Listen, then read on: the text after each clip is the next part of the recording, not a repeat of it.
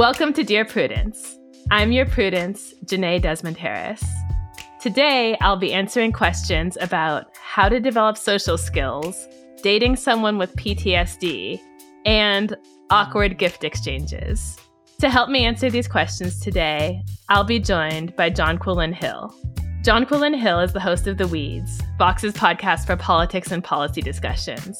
Prior to joining Vox, she was a senior producer for WAMU and NPR's 1A, where she was a member of the team that helped launch the show and produce segments on everything from Cardi B to the National Congress of the Chinese Communist Party. So I want to share a few tweets that might help listeners get a sense of who she is outside of work. Number 1, I went to a rage room and did a number on a refrigerator with a baseball bat, and now my arms are sore. Number 2, it's probably because I'm grown now, but I never realized how angry people get at others over choices like not having kids or being single or any other major adult life decision. I'm not sure where the anger comes from. Number 3, I cook, I clean, I never smell like onion rings. I really could make his house a home if he'd let me. That last one was about Jonathan Majors. Jonathan, if you're listening, you know where to find her. Anyway, Jonquilyn and I will dive into your questions after a quick break.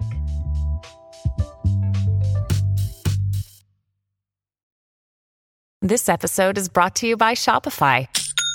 Forget the frustration of picking commerce platforms when you switch your business to Shopify, the global commerce platform that supercharges your selling wherever you sell. With Shopify, you'll harness the same intuitive features, trusted apps, and powerful analytics used by the world's leading brands. Sign up today for your $1 per month trial period at shopify.com/tech, all lowercase. That's shopify.com/tech. Welcome back. You're listening to Dear Prudence, and I'm here with Jonquilyn. Hi, JQ. Hey, it's so good to be here. Thank you so much for coming in to help me answer some of these questions today. Of course. Life is very tricky and very complicated, so I'm happy to help out. Thank you so much. With that, let's dive right in with our first letter titled, Nothing to Contribute to the Conversation.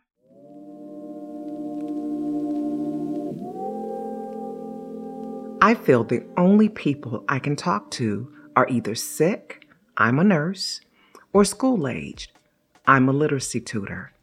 For most of my life, I never had any real close friends. I just don't know how to talk to people, but I'm a very good listener. When I was a child, my parents didn't allow us to go to other people's houses because they thought we should be home studying. They didn't have any friends, and we don't have relations with extended family, even though we all live in the same town. I used to cry in high school because I didn't have any friends. I lived at home until I was 30 years old. They did not allow me to leave until I got married. Many times, I blame my parents for my lack of meaningful friendships. Now, I'm pushing 50, pursuing entrepreneurial endeavors, and discovering that networks and friendships are vital. Please tell me how to develop social skills so I can finally have some friends.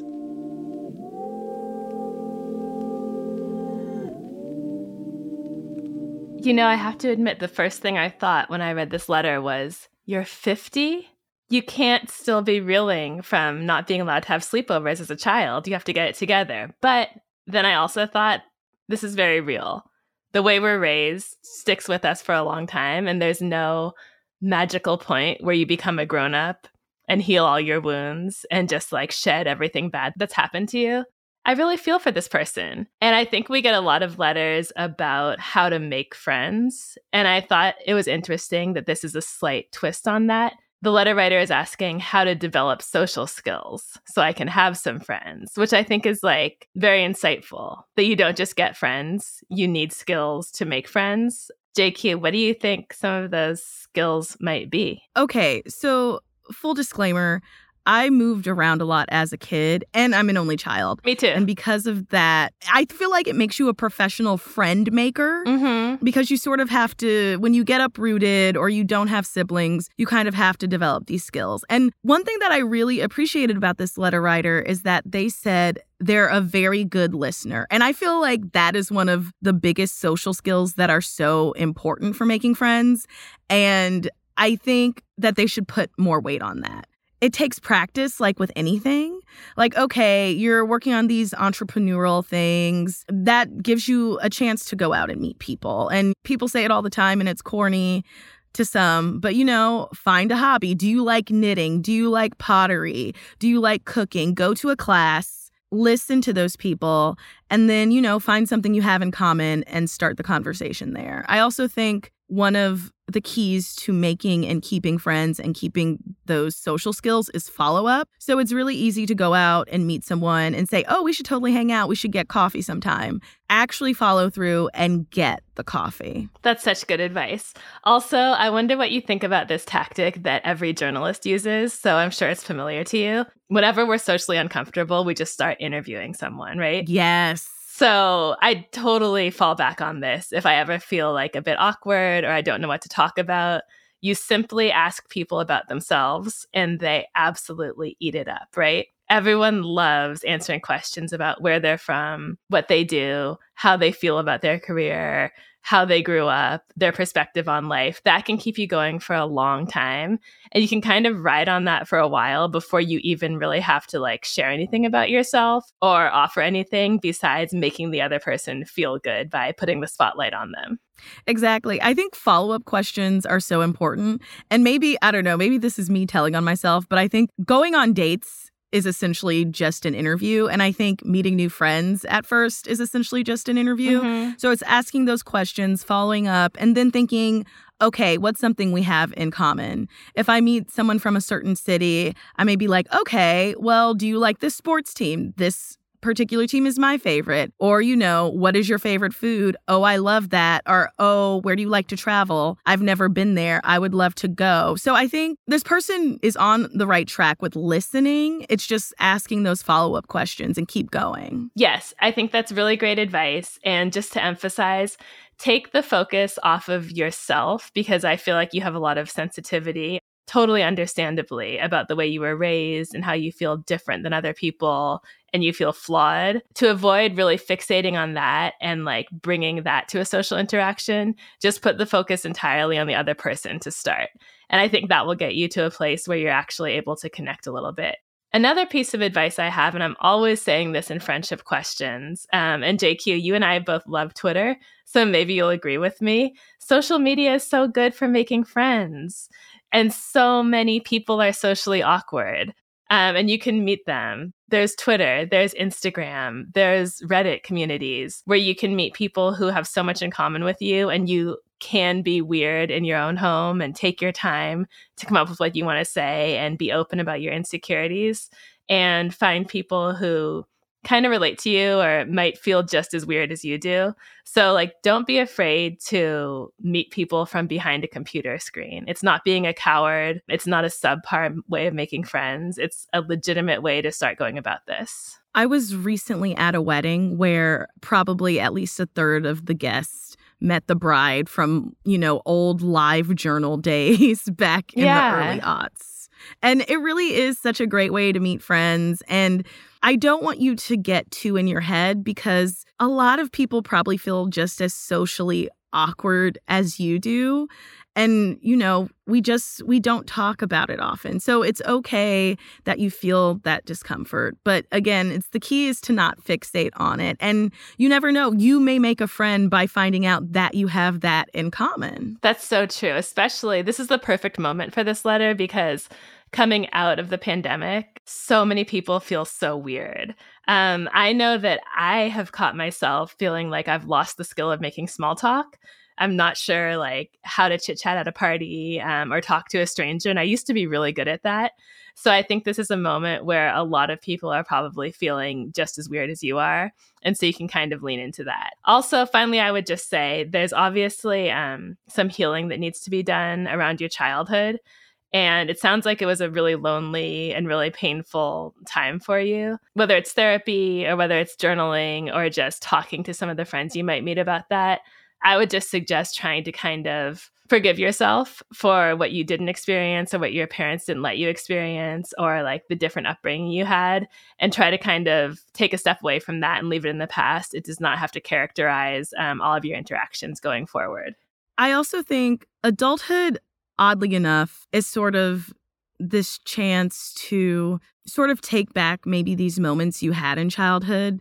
Like, for instance, I think sort of a more surface level way to think about it is, growing up, I wasn't allowed to have Dunkaroos, so I'm going to go out and buy a bunch of Dunkaroos. But now you can go to friends' houses and you can, make a friend and be like, you know what, girl or guy, whatever, like, let's have a sleepover. Like, let's do all of the things that I couldn't when I was a kid. You are now in control. You have the driver's seat.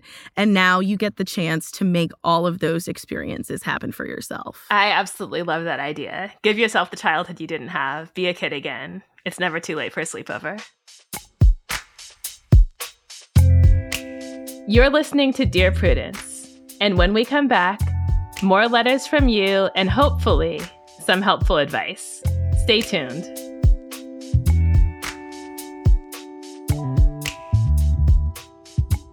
Can't get enough Dear Prudence? Then you should definitely join Slate Plus, Slate's membership program. You'll get to hear me answer an extra question every week just for members. With your subscription, you get ad-free listening across the Slate network and unlimited reading on the Slate site, including all Dear Prudence columns, past and present. Go to slate.com/Prudie Plus to sign up. It's just $15 for your first 3 months. Again, that's slate.com/Prudie Plus.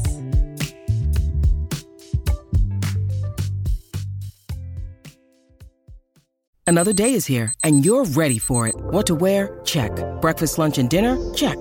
Planning for what's next and how to save for it? That's where Bank of America can help. For your financial to-dos, Bank of America has experts ready to help get you closer to your goals. Get started at one of our local financial centers or 24/7 in our mobile banking app. Find a location near you at bankofamerica.com/talktous. What would you like the power to do? Mobile banking requires downloading the app and is only available for select devices. Message and data rates may apply. Bank of America NA, member FDIC. When you need mealtime inspiration, it's worth shopping Kroger, where you'll find over 30,000 mouth-watering choices that excite your inner foodie. And no matter what tasty choice you make, you'll enjoy our everyday low prices, plus extra ways to save, like digital coupons worth over $600 each week. You can also save up to $1 off per gallon at the pump with fuel points. More savings and more inspiring flavors make shopping Kroger worth it every time. Kroger, fresh for everyone. Fuel restrictions apply. Welcome back to Dear Prudence. I'm here with JQ, and we're back to read more of your letters. This letter is titled PTS Desperate.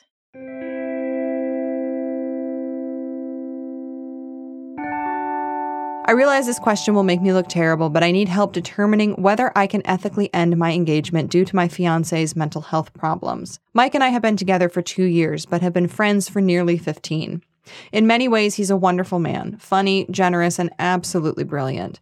We founded and run a publishing company together, and sharing this aspect of our lives feels like what I was always meant to do. However, Mike has PTSD stemming from some childhood trauma at school. In the fall of 2021, a violent chance encounter seemed to kick up his symptoms by several notches, and now it's running our lives. Actually, Mike cannot live his life anymore. He spends most days literally lying on the ground, moaning about how broken he is. When I suggest a new therapy, he tells me indignantly that he will never recover from his traumas and that there's no point in trying.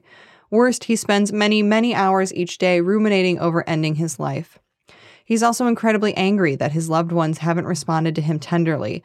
But the truth is that Mike's driven away friends, family, and clients. He's grown hateful and accusatory and is often unable to conduct a conversation without screaming at the person, although oddly never once at me, a list of ways they have failed him in his time of need. It doesn't compute to him when I explain that no one wants to subject themselves to such treatment, and it's no wonder he's being avoided. In response, he has literally shrieked, "I demand my sister's, my uncle's love right now." Shockingly, this tactic has not worked, but he's still as angry, as blamey, and as accusatory as ever. I suggest that he needs a specific type of counseling to learn how to put some of these hurts behind him and move on. Mike is enraged at the very idea, wondering why he, the victim, should have to do any of the work. He tells me I have no idea about how insidious trauma can be. Prudy, I have no desire to compete in the Trauma Olympics, but the fact is that I have been violently raped multiple times by multiple perpetrators. I lost my father young and in a traumatic way, and lost the use of my legs in a terrible, messy accident. I have been through hard times. I suffer from depression myself, but I prefer not to let these few negative episodes dictate my life. I cannot relate to my partner's attitude, and I'm close to not being able to empathize with it much either. I have done my darndest to get him help. We have tried 6 different doctors, 2 therapists, and 2 different psychiatric hospitals in voluntary commitments for the suicidal ideation. I have been told all my life that I am an unusually patient and empathetic person. I've spent this time since the violent encounter showing empathy for the specific triggering events he experienced, lovingly and gently pushing back on Mike's most delusional assertions and reminding myself that I'm seeing him at the very worst part of his life. But I'm so tired. He's been so mean to people who love him and are trying to help him that I've lost respect for him. Our company is suffering. His parents are at their wits' end. I am sapped, utterly drained, and not myself anymore. I wish so much that one of these treatments we've sought out would work. He used to be a great guy, happy, supportive, nurturing, and open-minded. My latest request is for him to check in voluntarily to a boutique therapy institute for like a month. He absolutely refuses. I know he can't help having PTSD, but he seems determined not to heal. I'm starting to lose myself. My question is, can I leave this relationship with a clear conscience?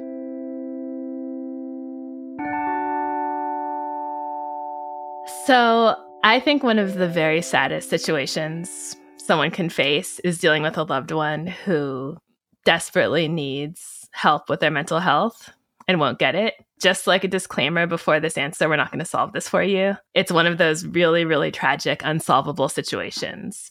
But to answer the question asked, yes, you can leave this relationship with a clear conscience. Guess why? You're not helping him at all by being with him. You don't have what it takes. Nobody has what it takes.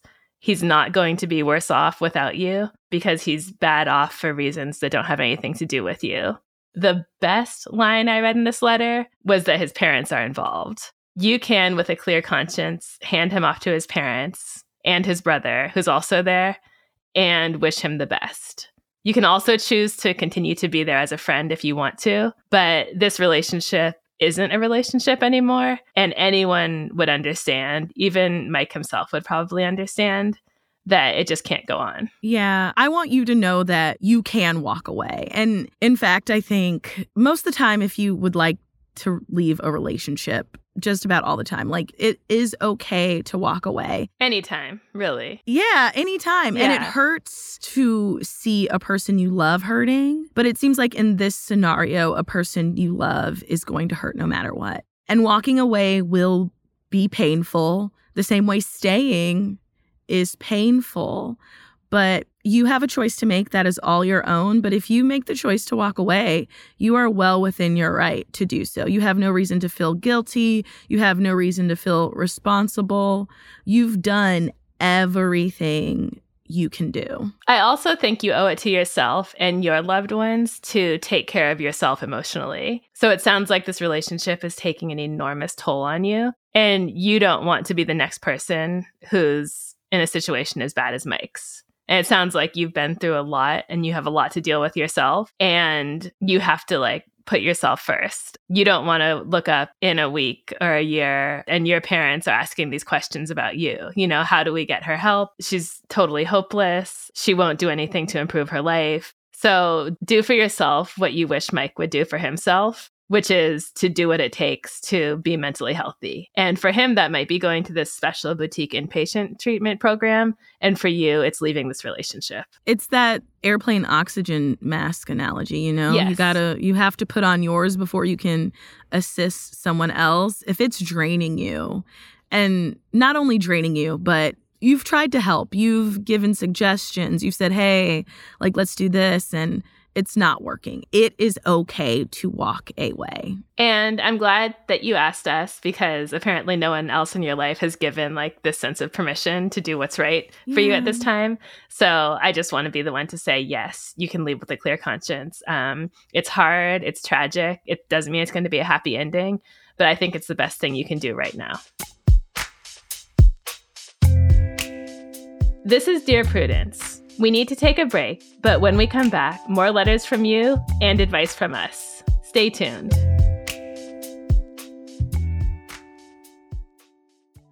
Our bodies come in different shapes and sizes, so doesn't it make sense that our weight loss plans should too?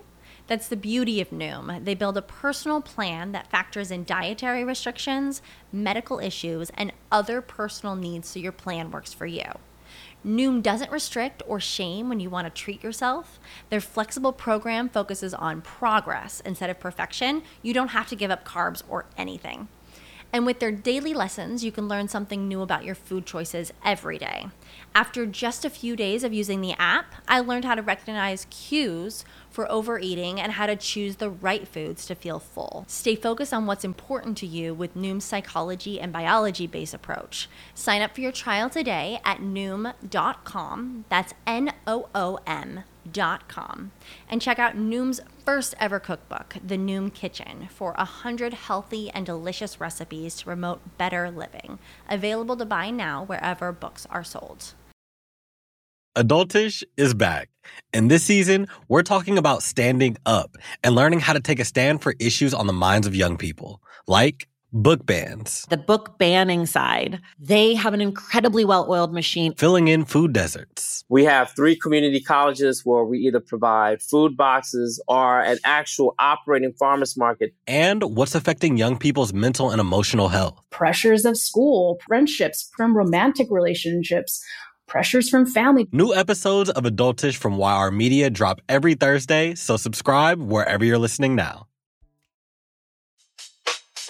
Okay, we've reached our last question. JQ, are you ready to give out one last nugget of wisdom? Absolutely. This letter is titled, Thanks, but No Thanks. Over the last several years, family members have given my husband and me a Christmas gift from an organization to which we are ethically opposed, specifically factory farmed meat.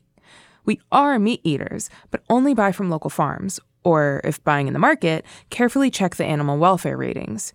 We've mentioned this, but we aren't around family regularly. We live on opposite sides of the country, so it's very possible they don't remember. We haven't said anything because it's a gift, and we don't want to be jerks.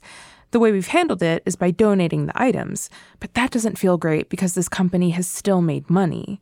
The only solution I can think of is to tell family we don't want any gifts for Christmas, though we all enjoy gifting during the holiday season, so it might come off sounding strange.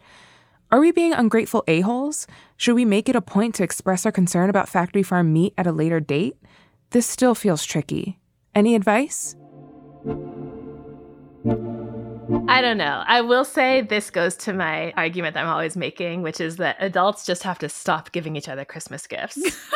And probably birthday gifts too. It's ridiculous. Like, just take your $50, $20, $100, whatever it is. Everyone buy yourself what you want and stop with all this miscommunication, disappointment, irritation, and everything else. I'm honestly torn about this. I kind of want to say, like, it's a gift. Just take it. It's not that big a deal. But I think that's reflecting my judgment that factory farming is not the worst thing in the world. And if these people were receiving gifts of, like, crisis pregnancy center paraphernalia or, like, Trump hats, I would be like, no, tell them you don't want that. Send it back to them immediately. So I think I'm biased because I'm like, I know factory farming is not the best thing in the world, but also get over it. I don't know. What do you think? Yeah. Okay. Well, again, this is not my personal hill I would die on because it's just not something I think of. But I will say, so at one point in time, I was a pescatarian for 7 years, which was dietary restrictions. I think this is a dietary restriction for you all. I don't think it makes you a jerk at all to say like, hey guys, just so you know, like, we don't love this company. We're trying a new thing. Like, we love receiving stuff from you every year, but like, we don't necessarily, you know, want this particular thing. And if that means you don't get a gift, that's fine. If it means they give you a gift card to something else, that's fine. I think it's good to speak up, like be, you know, forward about it. You don't have to be a jerk about it, but just, you know, say, hey, like we don't eat factory farmed meat. And for all you know, that could start a conversation. Maybe other members of your family will see your point and do the same thing. I think it's okay to speak up and also to be prepared, like, okay, maybe people will think we're jerks and it won't be received well. But in the grand scheme of things, to get into it with your family over, I think this is, you know, very small potatoes. Okay, I like that. I don't know why it didn't occur to me to just like tell the truth. Because gifts are weird. Like you feel like, ooh, like someone gives it to you and like you are grateful that they thought of you. But if you hate it, you're like, I don't know what to do. Right.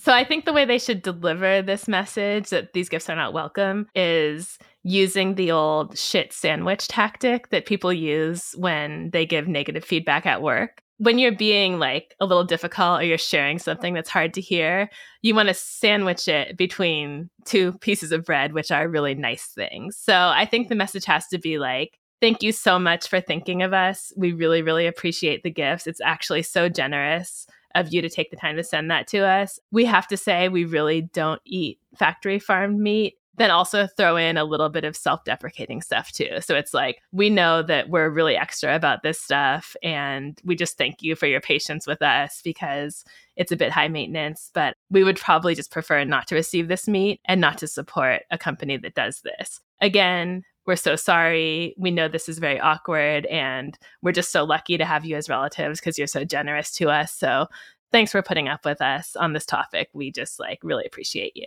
And honestly, I kind of like the fact that they've been donating it. So you could even say, instead, why don't you just like donate to one of our local like food pantries? Like even a cash donation just to like keep families fed. I don't know. That would be amazing. There's lots of options here. Totally. I think this is going to be an awkward conversation, but it doesn't have to be a terrible one. Let us know what happens.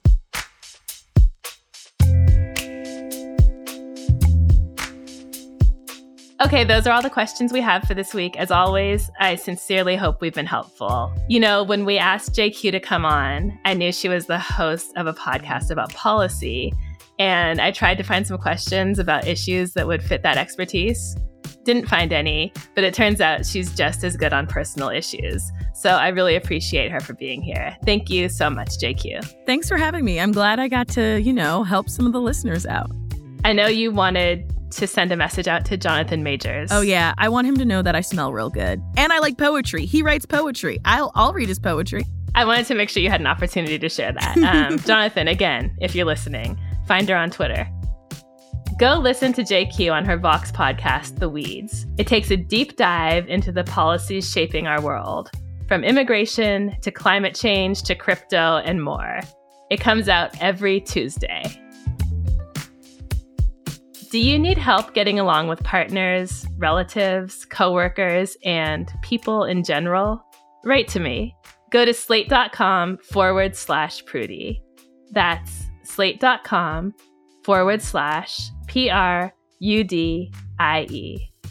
The Dear Prudence column publishes every Thursday. And you can join us for the Dear Prudie live chat on Mondays at noon Eastern. If you'd like to hear your question answered on the podcast, we're looking for letter writers who would be comfortable recording their question for the show. You can stay anonymous. Dear Prudence is produced by Sierra Spragley-Ricks. Editorial help from Paola De Verona. Daisy Rosario is senior supervising producer, and Alicia Montgomery is Slate's VP of audio. I'm your Dear Prudence, Janae Desmond Harris. Until next time.